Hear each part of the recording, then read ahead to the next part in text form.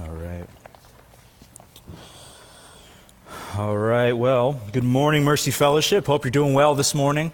If you don't know me, my name is Curtis, associate pastor here at the church. And honored to be preaching this morning on love, as it's already been said. If you got a Bible, 1 John chapter 4 is where we're going to be, starting in verse 7. And the way things have been going lately, if you've been here for a few weeks, is this. Chris will be preaching and I'll be gone, and then I'll be preaching and Chris is gone. And it's not because we hate each other, although I'm sure I make him upset from time to time. It's more so actually just because we're covering a pulpit at a church in Burlington.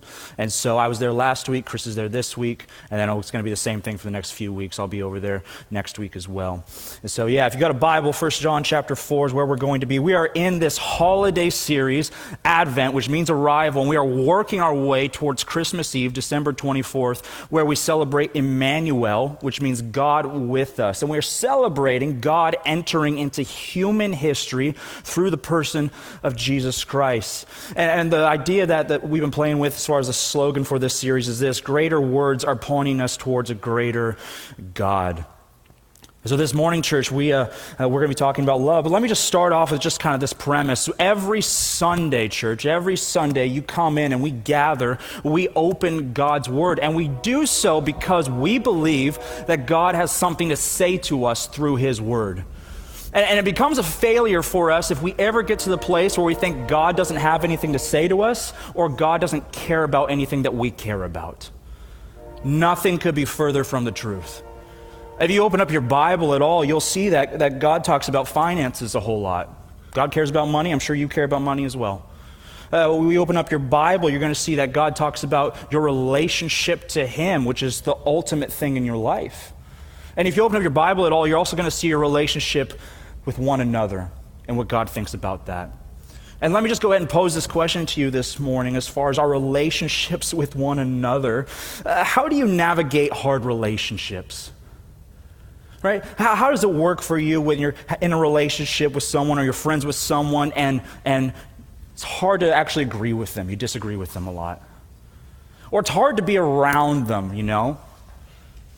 You might have a person in your mind that's floating around thinking about this, right? And the undeniable answer that we get from the New Testament is, well, how do we treat people like this? Is love. But in the words of Hathaway, what is love, right? What is love? How do we express our love to one another, and particularly even with people that we disagree with and people in the household of God that we don't get along with? So we're going to hop right into it because we've got a lot to cover today. 1 John chapter 4, verses 7 and 8. And the apostle, he says this. He says, "Beloved, let us love one another, for love is from God. And whoever loves has been born of God and knows God.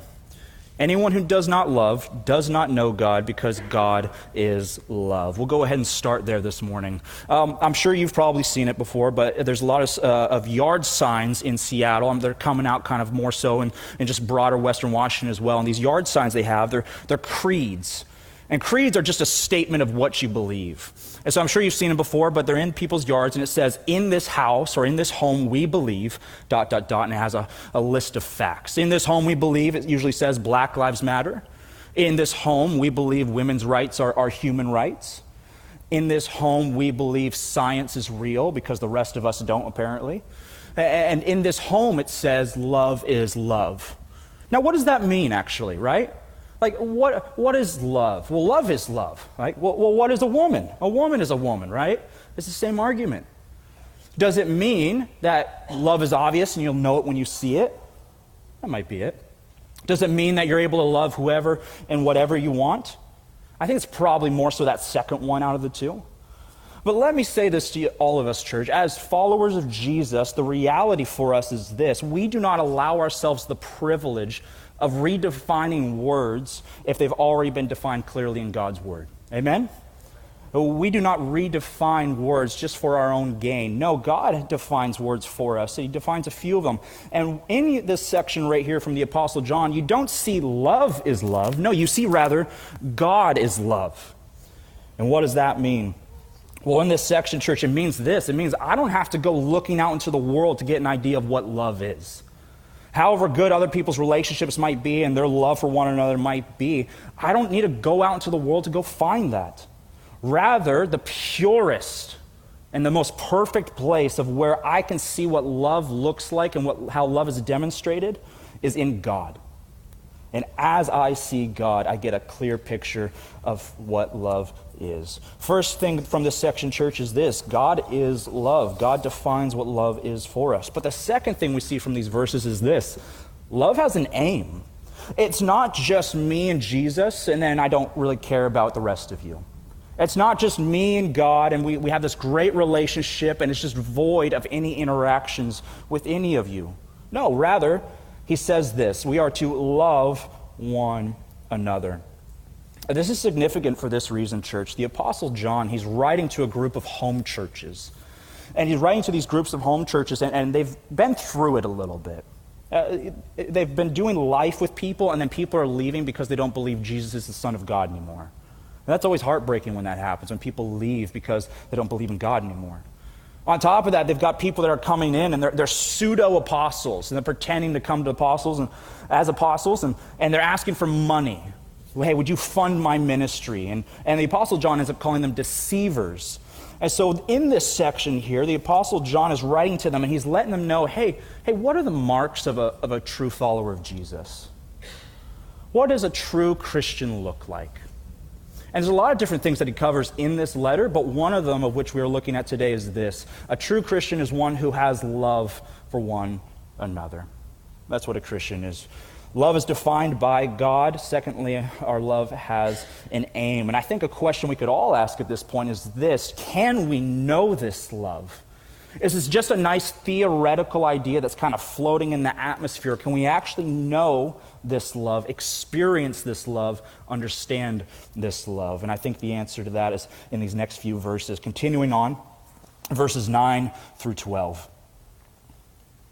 John says this: in this, the love of God was made manifest among us, that God sent his only Son into the world so that we might live through him. In this is love, not that we have loved God, but that he loved us and sent his Son to be the propitiation for our sins. That's a big word, church, and we're going to look at it in a minute. Beloved, if God so loved us, we also ought to love one another. No one has ever seen God. If we love one another, God abides in us, and his love is perfected in us. God can be known, church. God can be known. First thing I want us to get from this section is this: God's love has been made known to us through his incarnation. Right? This is what we're celebrating this season. It is that God has revealed himself to us by sending his Son. And this word Emmanuel, which is a title that's given to Jesus, means this: God with us. And we celebrate in this season that God has revealed himself. God has made himself known to us. This is, church, I've shared it before, but this is part of my story, but I hope it's part of your story as well, that you not only know God, but you're known by him. That's what we're talking about here. I was a 17-year-old kid in youth group. I went to youth group because they had barbecue and skateboard ramps, and they got me. It worked. I ended up converting, and I ended up joining the team. But I remember my youth pastor talking about this, though, and he was talking about his relationship with God and how it surpassed every other relationship he had in life. And when he was talking, there was something that just burned inside of me where I was thinking, oh man, I want that. And I didn't have language for it at the time, church, but what he communicated to me, and I didn't recognize, was this. He communicated I could know God, and in turn, I could be known by him. That's my story. I hope that's your story too.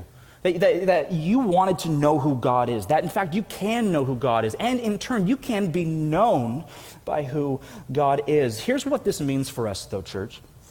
It means this: we're not deists, okay? We don't believe in some supreme maker, some supreme being who went ahead and made everything, but we can never know about him because he stepped away from the human race.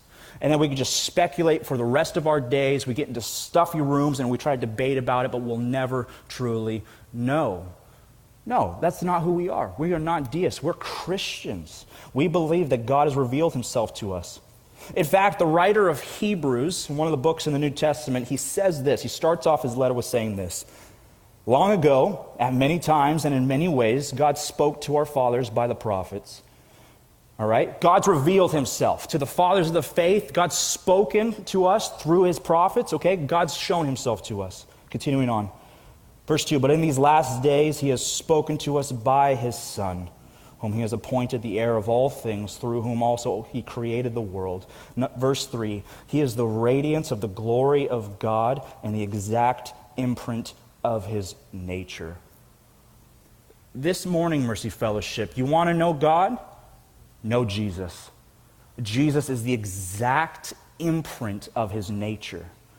Has God revealed himself to us, church? Yes, he's revealed himself to us. Can God be known this morning, church? Yes, God can be known. Mercy Fellowship, do you know God this morning? Do you know this God this morning?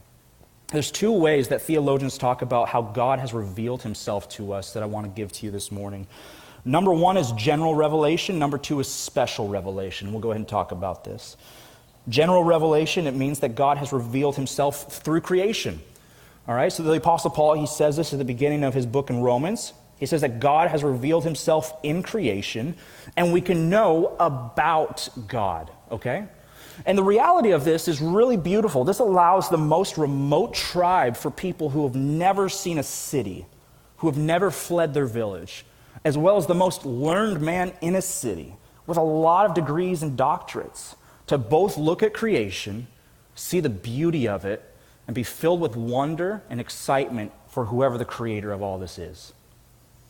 A few years ago, there's a group of guys from us here at the church that hiked the Enchantments, and it's over in Leavenworth, and it's about 20 to 23 miles. I'm bragging because I did all 20 to 23 miles, and I don't hike at all, and so I was pretty happy about it. But we went ahead and we did this long hike, 12 plus hours, and it was worth every minute of it. And it's called the Enchantments for a reason. It is spectacular. It is awe-inspiring. By definition, church, it is awesome. And as you're going up and through all these hikes and onto these mountain peaks, you have these just glorious views of just valleys upon valleys upon valleys. You have lakes that are made up of just glacier water, and they're the purest and cleanest things you've ever seen in your life. And when you look at this and you go through all of this, there's just this filling up inside of you where you're like thinking, wow, I am incredibly small. And whoever made this is really big, and really amazing, and really wonderful. What it does, church, is it fills you with gratitude for the maker of everything. And so through general revelation, through creation, you can know about God. But in order to know God fully, we need special revelation. Special revelation is this, church. God's given us his word. And what does that mean? Well, it means that God's revealed himself to us in Jesus, the word of God.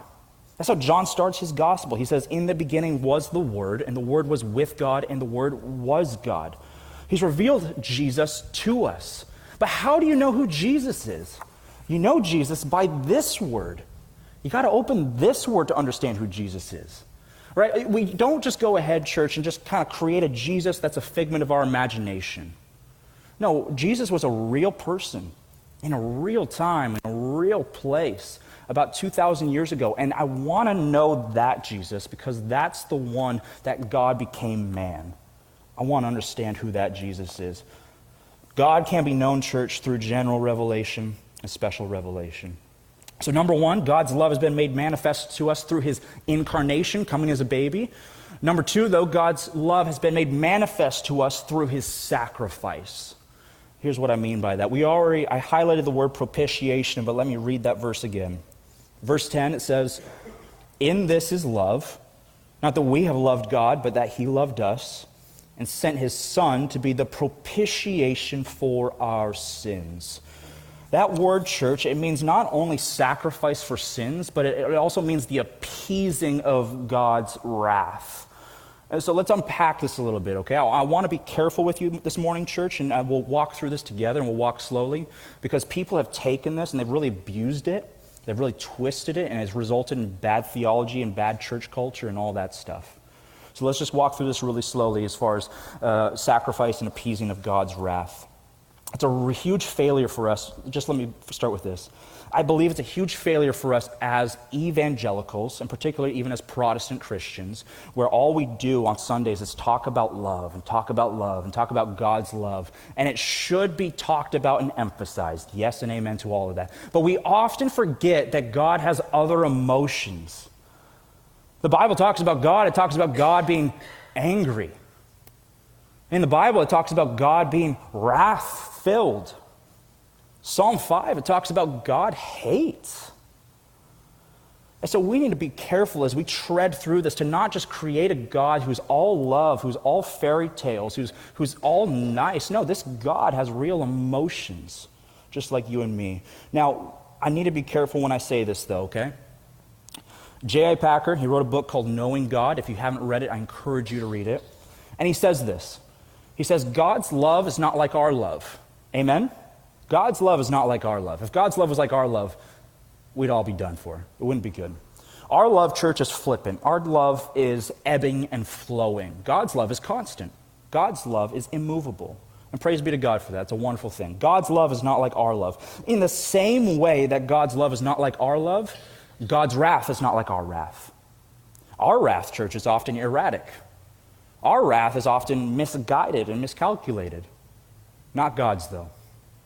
God's wrath, it is perfect in his judgments. God's wrath, it is always right and justified in what it goes after. Furthermore, let me say this when it comes to the Bible talks about God as love, and it never talks about God saying God is wrath, okay? God is love. That's what we're talking about today. It never says God is wrath. It says rather that God is provoked to wrath. Okay, that's a difference of identity right there, if you're tracking with me on this. God is provoked to wrath. And so we need to talk about this, church. Why, in this section of love, why talking about love this morning, is John bringing up the wrath of God? And I think you and me understand this a little better than we might actually initially understand it. Here's the reality, church. If someone is coming to your home and they break into your house, and they're seeking to harm you or your spouse or your kids, you're not shaking their hand when they come in. No, rather, your blood pressure is going to spike, you're going to be filled with wrath, and you're going to seek to destroy them.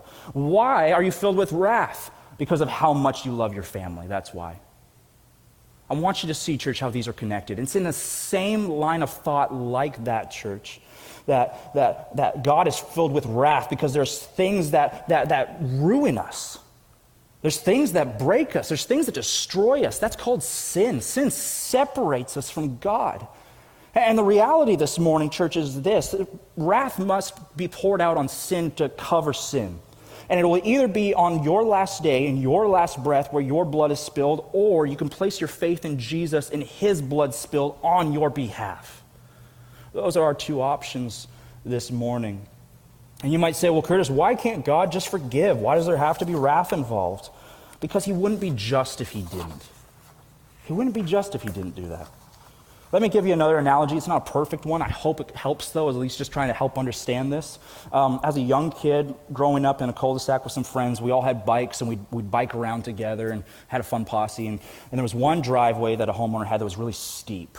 And if you went to the top of it and rode down, you pick up a lot of speed, and you go and you try to curve to the right onto the curb, and you could get going pretty quick. And so a lot of us kids did that. And it was at the homeowner's house, and he had parked his car right by that curb in front of his home. And so one time I'm going down that hill, and I'm trying to turn right, and I don't turn right quick enough, and I hit the back of the guy's truck. The truck wins. I fall over, but I leave a pretty good dent on the back of this guy's truck. And so I go and I tell my dad, and we go over to the homeowner, and I apologize to the homeowner, and my dad says, hey, we'll go ahead and cover the cost. And the homeowner was really gracious. And he says, no, that's okay. He says, I'll go ahead and pay for it. You don't have to worry about it. Now, church, when the homeowner forgave me, did that dent go away? No, that dent didn't go away. Rather, that homeowner, out of his own pocket, paid for that debt and paid for that mess. And here's what I'm saying to you this morning, church. God loves you so much that he paid out of his own pocket for your sins. That he sent his one and only Son for you and for your sins so that the wrath of God might be put on Jesus rather than on you. That's what we're talking about today. And so, let me say this, church. God loves you so much that he went out of his own pocket for his sins. Did God send his only Son? Yes, he did. Was Jesus willing to go to the cross for you and me, though? Yes, absolutely. Look at this verse. It should be on the screen. John 15. Jesus is saying this. And he says, this is my commandment, that you love one another as I have loved you. That's exactly what we're talking about today. In verse 13, greater love has no one than this, that someone lay down his life for his friends. And he goes on to continue to say, and you are indeed my friends. Right? Jesus willingly laid down his life. Why? Because he loves you, church. That's why. He did this of his own accord. This morning, Mercy Fellowship, do you know that God loves you? Do you know that God loves you? God's love has been made manifest to us. It's been made known to us, not only through his incarnation and through his sacrifice for our sins. And let me say this. I think if you've been in church a long time or in your life, you've heard God's love talked about probably every Sunday. And it's really easy for you and for me to gather this morning and go ahead and just talk about God's love, and it goes in one ear and out the other. And what John is going to talk to us in a moment here about is, rather than just hearing about God's love, making a mental assent to it that we agree, and then moving on, rather than doing that, we actually need to go deeper into this reality that God loves for us. This is what he says in 1 John 4, 13 through 18. He says this, by this we know that we abide in him and he in us, because he has given us his Spirit. And we have seen and testify that the Father has sent his Son to be the Savior of the world. Whoever confesses that Jesus is the Son of God, God abides in him and he in God. So we have come to know and to believe that love that God has for us. God is love, and whoever abides in love abides in God, and God abides in him. Verse 17, by this is love perfected with us, so that we may have confidence for the day of judgment, because as he is, so also are we in this world. Verse 18, there is no fear in love, but perfect love casts out fear. For fear has to do with punishment, and whoever fears has not been perfected in love. If you noticed it was kind of repetitive in those few verses where John brings up the word abide roughly 5 times in that section. And the word abide, it means this. It means to communicate endurance. It means to communicate remaining in place, is what it's trying to say. And so how do we abide in God? How do we abide in this love? Right? We're talking about being known by God and knowing God. How do we do this? I believe, church, there's 5 gifts that God has given us as his people for helping us abide in him. And I want to give those to you this morning. Number 1 is this, prayer. Prayer, if you don't know it this morning, is this. It's the way we communicate to God. In fact, a fun way to think about this is this, church. And I've been studying church history lately, so forgive me if I geek out. But with church history, though, most of church history, people are illiterate. On top of that, the printing press didn't even come out until the late 1400s. And so what you had were people that were going to church. They didn't carry an ESV Bible with the Old and New Testament. That didn't exist. They didn't have a Bible they were bringing with them to church. Rather, what they would do is they'd go to church, they would hear the word proclaimed by their priest or their bishop, and then how would they respond? How would they have a relationship with God? Through prayer. Through prayer. Prayer is the means, church, by which we communicate with God, by the means by which we have a relationship with God. In fact, there's 2 guys I like to highlight with this idea of prayer. George Whitefield is an old evangelist in the 1700s, and on a sermon on prayer, he exclaims this, "Oh, prayer, prayer, it is that which brings God to man and man back to God." It's a beautiful picture, right? Brings you and God together through prayer. J.C. Ryle, my favorite dead preacher, first bishop in Liverpool in the 1800s, and he wrote a little booklet on prayer. And he says this, he says, God has no silent children, therefore you must pray. Mercy Fellowship, would you give it to me this morning that prayer is important? Would you give that to me? How we abide in Christ this morning is through prayer. One of the ways we do, church, is through prayer, let me say. So let me ask you, you parents this morning, do you pray with your kids? Do you pray with your kids, perhaps before a meal, perhaps before they go to sleep? You spouses, do you pray together? Do you get to pray with one another?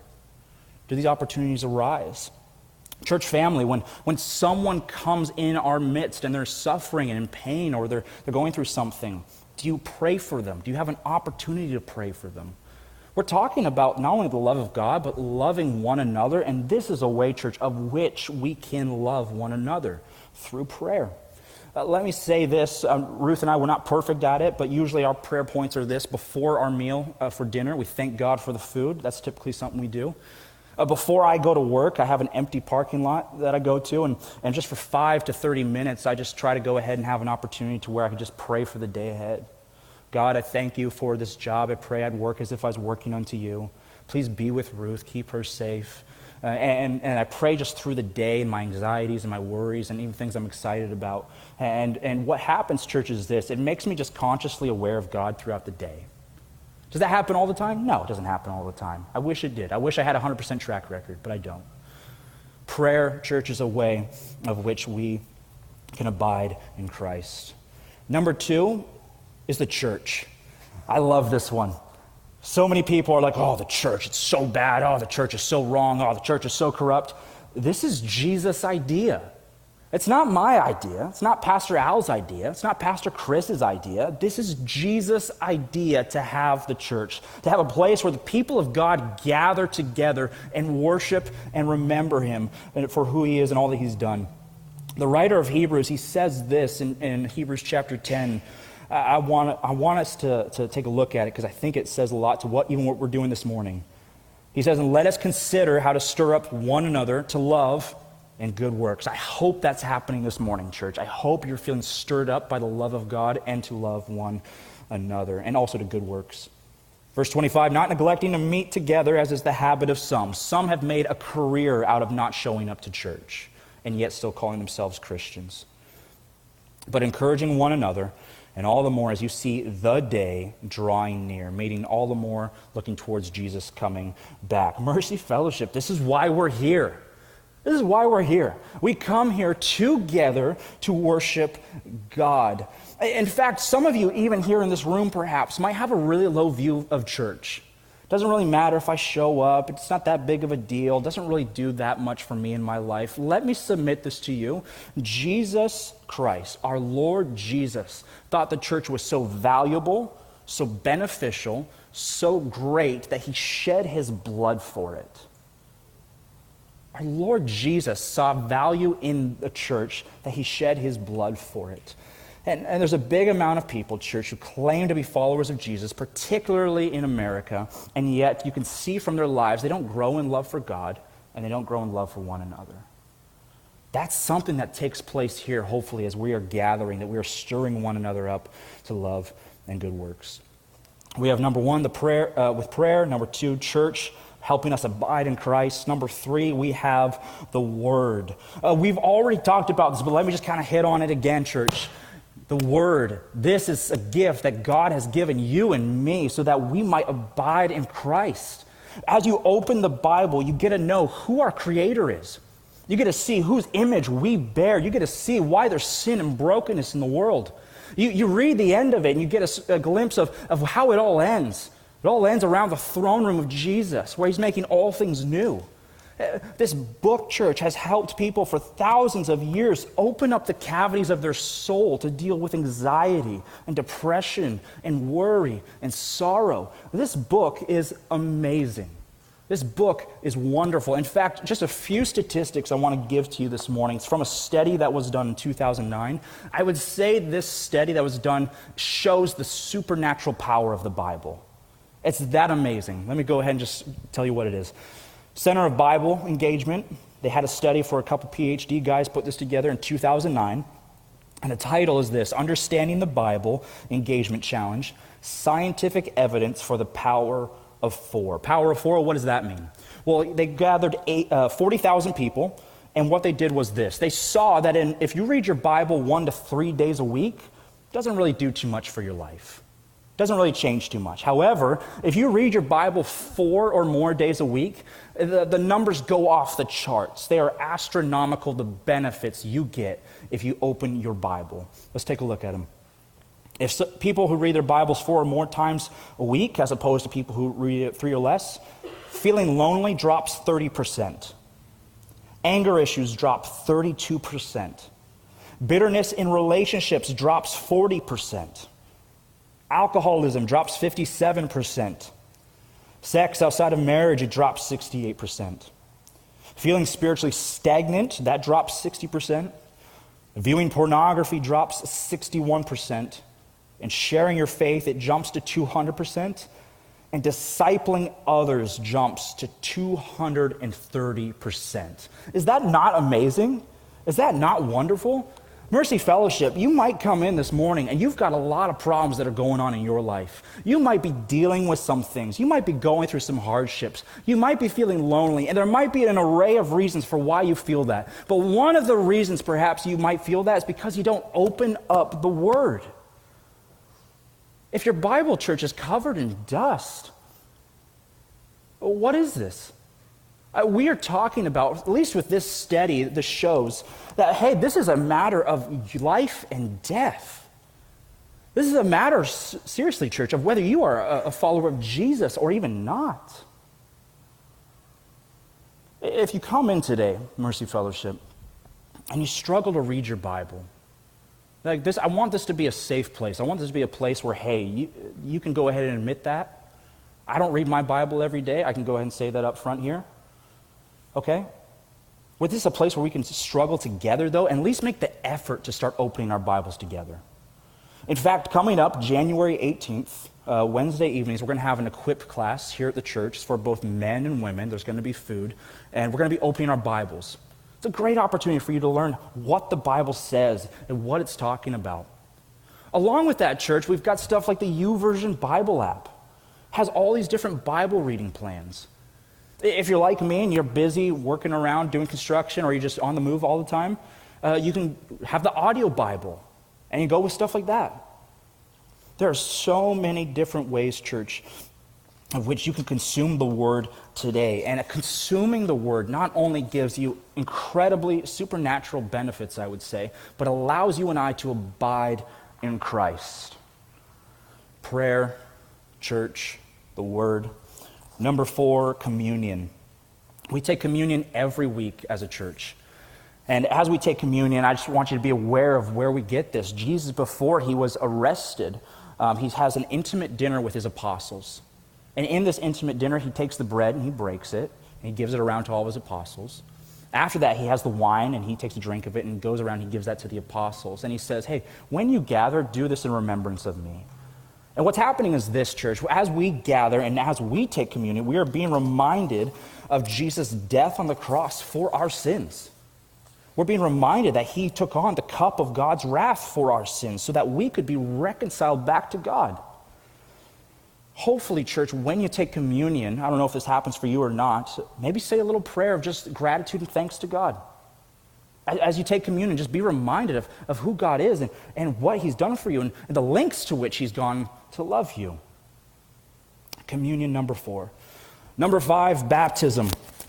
If you have yet to be baptized, I encourage you to be baptized. This is a way of just showing your allegiance to Jesus, that you've died to your old self, and now you live for Christ. But church, how many of you love watching baptisms? I love seeing people get baptized. I was a youth pastor in Bothell for a short time, and one of the things I would do is that I would end up, after my church service got done, I would just go over to Bellevue to a mega church there, and I'd watch them do baptisms. And it was great. It was a way of just me kind of consuming rather than producing all the time. And there was one scene, I'll never forget it, where I was at this church, and they're doing baptisms, and it's just like everyone's crying in the room because of how beautiful it is. It's a picture, church, of restoration of life. A son walks into the water. He's about 30. He ends up getting baptized. He's crying. The next thing you know, it looks like his sister comes over to the baptism, and he gets to baptize his sister. Another beautiful scene right there. One of the deacons who was there helping in the baptism, he gets out. And so it's just the son and the daughter in there. And their old elderly mom comes in, and they're all crying together, and they get to baptize their mom. And it's just this beautiful story, church, of restoration of life taking place. Whatever might have been in the past, that those old lives are dead. They're now alive in Christ. We even had a guy here a few years ago, and his life was just a mess. It was a train wreck. And as he got baptized a few years ago, it was just this beautiful picture and a reminder that God is still at work in our midst. That his relationship with God was fractured and that got restored. That his relationship with his wife that was fractured and that got restored. Relationship that he didn't even really have with his kids, that got restored. And you get a picture of that in baptism. And I hope for you, when you see people get baptized, it stirs your soul. It fills you up with the love of God, that God is still at work in our midst. Church, through prayer, through church, through the word, through communion, and through baptism. These are all ways God has given us of abiding in Christ. And what is the purpose of abiding in Christ? The Apostle John, he says this to us, so that love might be perfected in us. What does that mean? The technical word for that is this, so that we might be sanctified, so that we might grow to be more like Jesus, so that hopefully a few years from now you look more like Christ than you did a few years ago. It just kind of came to my mind now, but I remember hearing from John Newton. He has this famous line where he says, hey, I'm not what I want to be, but I'm not what I once was.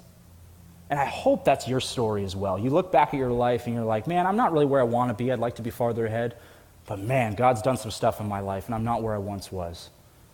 Abiding in Him. This whole section, church, that we're talking about, just in this section alone of Scripture that we're covering from John, he says the word love 27 times, right? In fact, I think over the entire epistle, it's something around the ballpark of 70 or north of 70. He says it a lot. But I want you to see the trajectory that hopefully we'll pick up on, especially in this next section of Scripture. He has this. We're defining love, and love is defined by God. After that, once we know and once we grasp that love of God, we abide in that. We sit in that. And as we sit in that love, then we go ahead and we move on to loving one another. These verses right here, verses 19 through 21. The apostle, he says this. He says, we love because he first loved us. If anyone says, I love God, and hates his brother, he is a liar. For he does not love his brother whom he has seen. Let me start over. For he who does not love his brother whom he has not seen cannot love God whom he has not seen. And this commandment we have from him, that whoever loves God must also love his brother. The Apostle John, I think I've already said it, but he's writing to home churches, and most likely he's sharing stories when he goes to these churches of his time and his encounters with Jesus. What an awesome pastor that would have been, right? Sitting under the Apostle John, hearing his story and his life about walking with Jesus and being an apostle of Jesus. And there's a lot of different things he picks up on from his gospel, but most likely one of the stories that's being highlighted in this epistle here is the story of Jesus washing the disciples' feet. If you know the story in John chapter 13, in John's gospel, he goes on to say in the beginning of this, he says that Jesus, knowing that the Father had given all things into his hands. Let's start with that, right? Starting right there, it says, Jesus, knowing that all authority has been given to him, all authority in heaven and on earth. His first act in office, if you will, what is he going to do? He's going to become a servant. He's going to put on rags. He's going to get down on his knees. And he's going to wash the feet of his disciples. That is ridiculous. That is the lowest of low positions in that time in Israel. It's one of the dirtiest jobs in the world. The people's feet are caked with dirt from wearing sandals. Perhaps they even have animal feces on them as well. And Jesus, the creator of this world, he's getting down on his knees to wash not only his disciples' feet, church, but even wash the feet of Judas Iscariot, his betrayer. This is a job for nobodies. This is a job for slaves.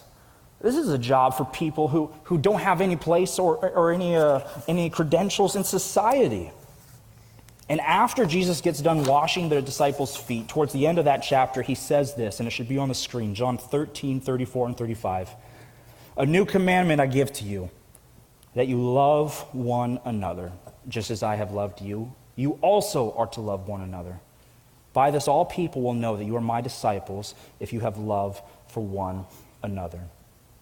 I hope you catch that, church. I hope you see that we have a reactionary faith when it comes to our Lord Jesus. That God is the first cause, that God is the first mover, and because he reaches out and initiates, because he makes himself known to us, we then in turn react to who God is. And we love, why? Because God has first loved us. God has set the example for us of what love looks like. Now, let me conclude with this, church. This call that we have to love one another, it's a command. And if we're really honest actually this morning, loving is hard, right? You're not easy to love, Mercy Fellowship. I'm not easy to love. We're all sinners. We all fall short. C.S. Lewis, he has this quote, and I forgot what book it was, but he says, to forgive means to forgive the inexcusable because God has forgiven the inexcusable in you. It's a good quote. It's awesome. And then the next sentence says, this is hard, period. Right? That's the reality, right? It is hard, church, to love one another. But my hope for all of us is this. When we learn about the love of God and we rest and we abide in that love of God, not moving away from it, but going deeper into it, that the reality would be that we'd be empowered not only from what we know, but by the power of the Holy Spirit to love one another in a way that we cannot otherwise love. And we love people. Why? Because they're easy to love? Not a chance. We love because our Lord Jesus has given us an example as well as a command of what that looks like. And that looks like taking on the role of a servant in sacrifice to the betterment of other people. That's what he shows us. It is not always easy, church, to love people, but we have an example with God because God has so loved this world that he sent his only Son so that if you would believe in him, you would have eternal life. Do you know this morning? If you've heard of the love of God this morning, I encourage you not to move away from it, to move deeper into it, to study it, to understand it, to pray about it, to talk about it amongst yourselves. As we take communion, church, after Garrett gets up here, we get ready to take communion, be reminded of the cost that it took for Jesus to reconcile you back to God. Pray to God. Thank him for that. If you have yet to be baptized, like I already said, I encourage you to be baptized in obedience to Jesus Christ, that you would show your allegiance to him, that you've died to yourself and now you're alive in him. Let's pray this morning.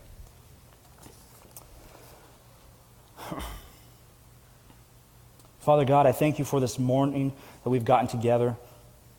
I thank you, Father, for the privilege to gather this morning, knowing and recognizing so many other brothers and sisters in Christ around the world do not have this privilege.